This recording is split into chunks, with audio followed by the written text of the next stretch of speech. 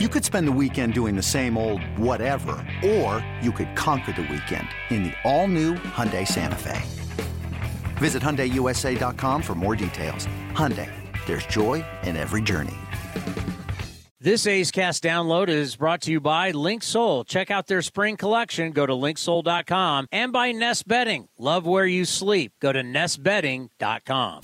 From former A's outfielder, here comes Kotsay, here comes the relay, the slide, he's in there, inside the park, home run, Mark Kotsay. To A's manager, it's time for the Manager Show with Mark Kotsay, presented by Nest Bedding.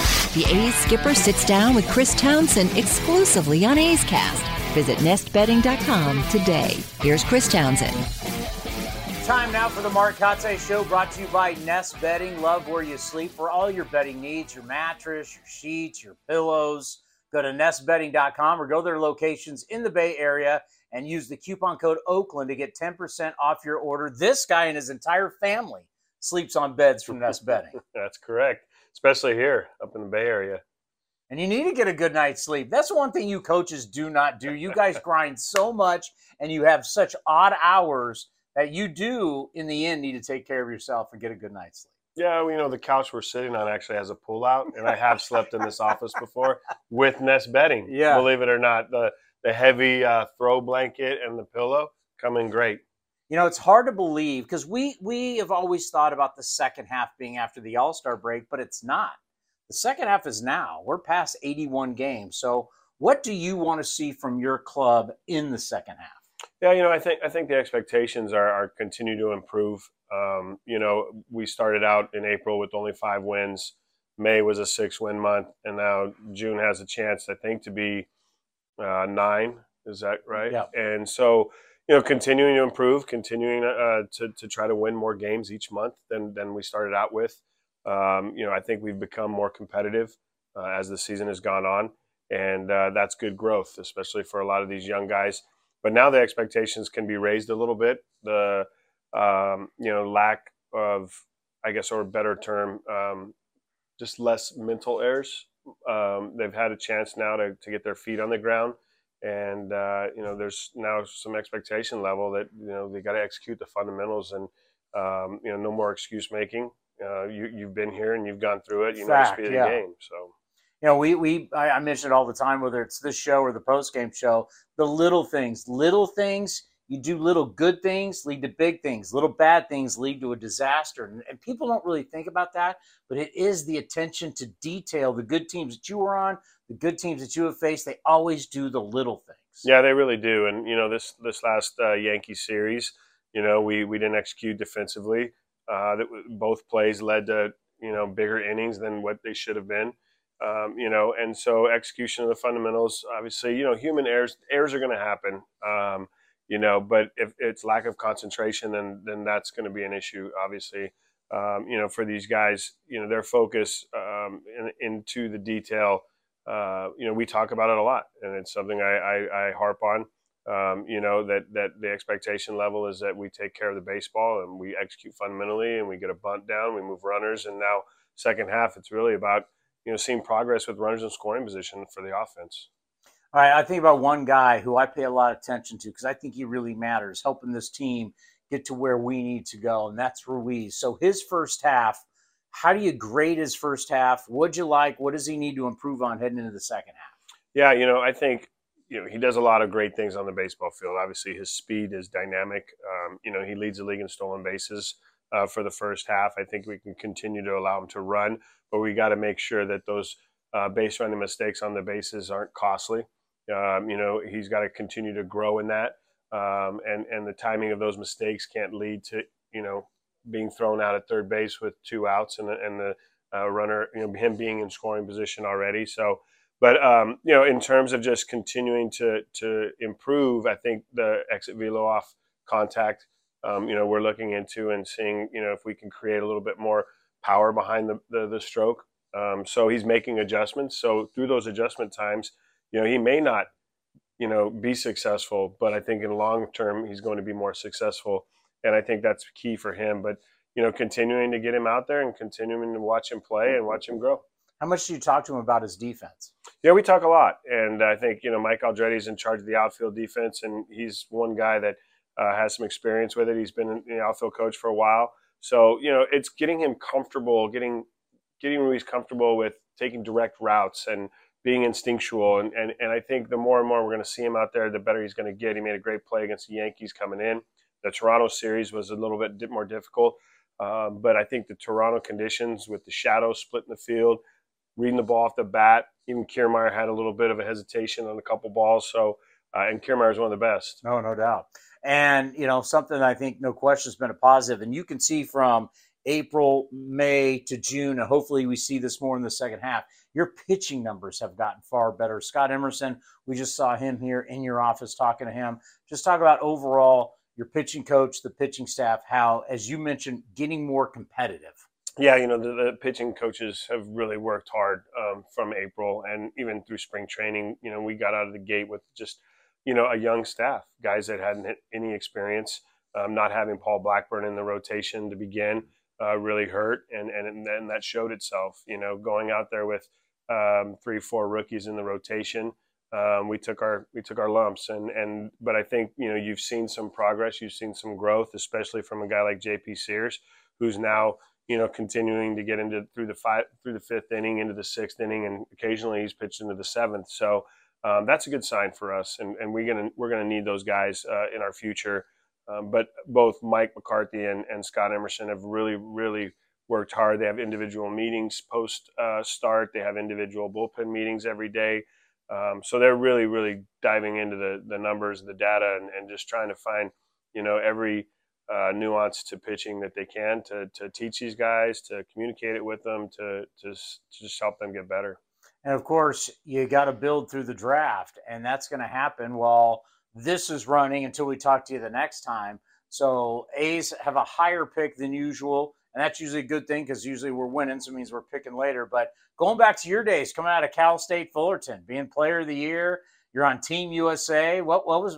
Take us back to when you were drafted in the first round by the then Florida Marlins. That's right, the Florida Marlins, ninth pick of the first round. And what was great about that year was there was a lot of first rounders. We were all together because we were all on the USA baseball team.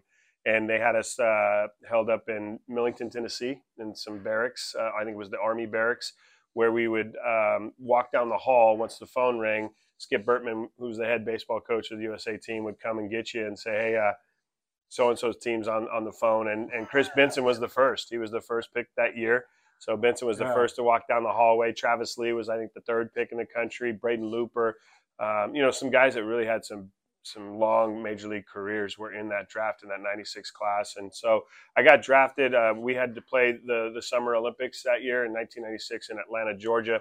I was the only one of the first rounders on that team that left early from the Olympics.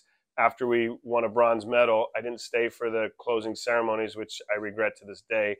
But I left and flew home, packed another suitcase, and flew out to Chicago, where I joined the A-ball team for the Florida Marlins and played the remaining 18 games left of A-ball season because I wanted to play pro ball. And I said, this is the fastest thing to the big leagues, was go play. And everyone else didn't play. They went home, enjoyed the closing ceremonies. For the ceremonies? Once in a lifetime opportunity to play A-ball? I think I played my first game in A-ball the night that the Olympics ended and closing ceremonies were held. So, wow. And I was the first one to the big leagues of that draft class. The following season in 97, I got called up from AA and became the first member of that 1996 draft class to play in the big leagues. How different. I mean, you just think that you're in an Army barracks. Now we got everybody on TV. We want to be like the NFL, the NBA draft. You're in the Army. Soldier, you're next.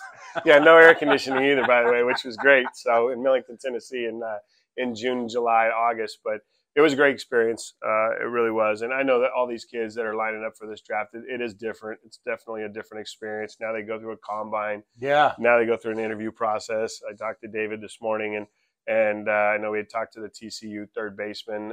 He and Scott Hatterberg had a Zoom just to get to know these guys, before they, obviously invest a lot of money and time and energy into the process. But it is definitely a changed process for sure. Well, how about this? I'm thinking about how you got drafted, and this is a college-heavy draft. That's what they're talking about. You went to A-ball, double-A, boom, you're in the big leagues. And remember, when he got to the big leagues, you're talking about a team that was going to win the World Series. So it wasn't like you're on a complete rebuilding team. Taking a college guy early in the draft, you don't expect him to be in the minor leagues long. Is that correct? I mean, that would be my expectation. Now, I'm not involved really in the draft from that standpoint, but I agree. I think any high-level college player, especially in the SEC now, coming out that's had success, that goes in the first round, and it's my opinion, I would dump him into double-A and say, here you go, let's see what you can do. And, it's a big jump probably. I mean, there's a lot of other distractions that happen, but I think a lot of these first-rounders now, they don't tend to go right out and play. They tend to kind of wait and sit on a summer and then decide, we're going to go to instructional league. But my advice, if I was getting drafted, or advice to a draftee, would be go out and play. And the quicker you get to the big leagues, the longer you're going to be able to stay and have a long career. And I think about for you, you went through so much change last year with this team. Here in the second half, I have a feeling we're going to start to see some of the younger guys. In the back of your mind, I know you got to take care of what's in this clubhouse right now, but in the back of your mind, are you excited knowing that at some point we're going to see some of the guys we do think are the future? Yeah, it's exciting. It's also, there's also some anxiety to it. We've seen these younger guys here for these first 3 months. They're slowly, understanding what it takes to play at this level every day. So if we go through that process again with another group or a few players, at the end of this season, we could see some more growing pains from those guys, which is to be anticipated, and that's okay. We understand where we're at. But the goal still is to win baseball games. And I know there's a couple guys in AAA that are playing well, that are putting up some numbers, which is a great sign. Yeah. It will be a transition for them though when they get here. What are you doing during the All-Star break? We're going to spend some time. So we're in Boston. We're on the East Coast. I played in the Cape Cod League. I love the Cape Cod League. We're going to go out and see a game. The family's going to stay with me, and then we'll end up flying back. Like, it's important to really disconnect, isn't it? I mean, it's as much as you can, but it really is, because you're living this. I mean, as we're saying, we're on a couch that there's a bed under here. He has slept on. So it's like, it's one of those deals where you do need to get away, and your wife and your kids. And yeah, it's important to kind of shut off a little bit for sure, and re-energize and come back in fresh. And I think we'll end up doing that, and I think the guys will end up doing that as well. Well, enjoy the break. All right, bud. Thanks. Second half before. I mean, it's hard to believe we're almost at the All-Star break. It is. It is hard, but we're here, and we've got still 2.5 months to go.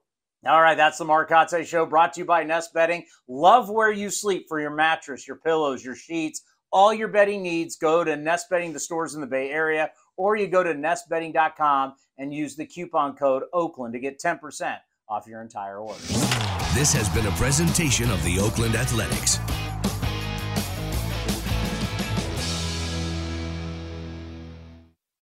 Hey, Rob Bradford here. You guys know I'm always up for a good MVP story, and one of the best stories is Wasabi Technology. Wasabi is the world's hottest cloud storage company, and it's become the go-to provider for professional and collegiate sports teams, including 20 Major League Baseball teams like the Red Sox and NHL teams like the Bruins and Vancouver Canucks. Even the Liverpool Football Club is getting in on the Wasabi action. So, why is Wasabi the MVP? Well, Wasabi was purpose-built to free businesses from skyrocketing storage costs and unpredictable transaction fees that the Amazons of the world are charging. In fact, Wasabi is up to 80% less than those hyperscalers and doesn't charge a cent for businesses to access their data. From Wasabi's AI-enabled intelligent media storage, Wasabi Air, to the industry's only cloud storage service with triple protection against cyber criminals, data deletion, and ransomware, Wasabi's taken the lead in driving innovation in data storage and helping sports teams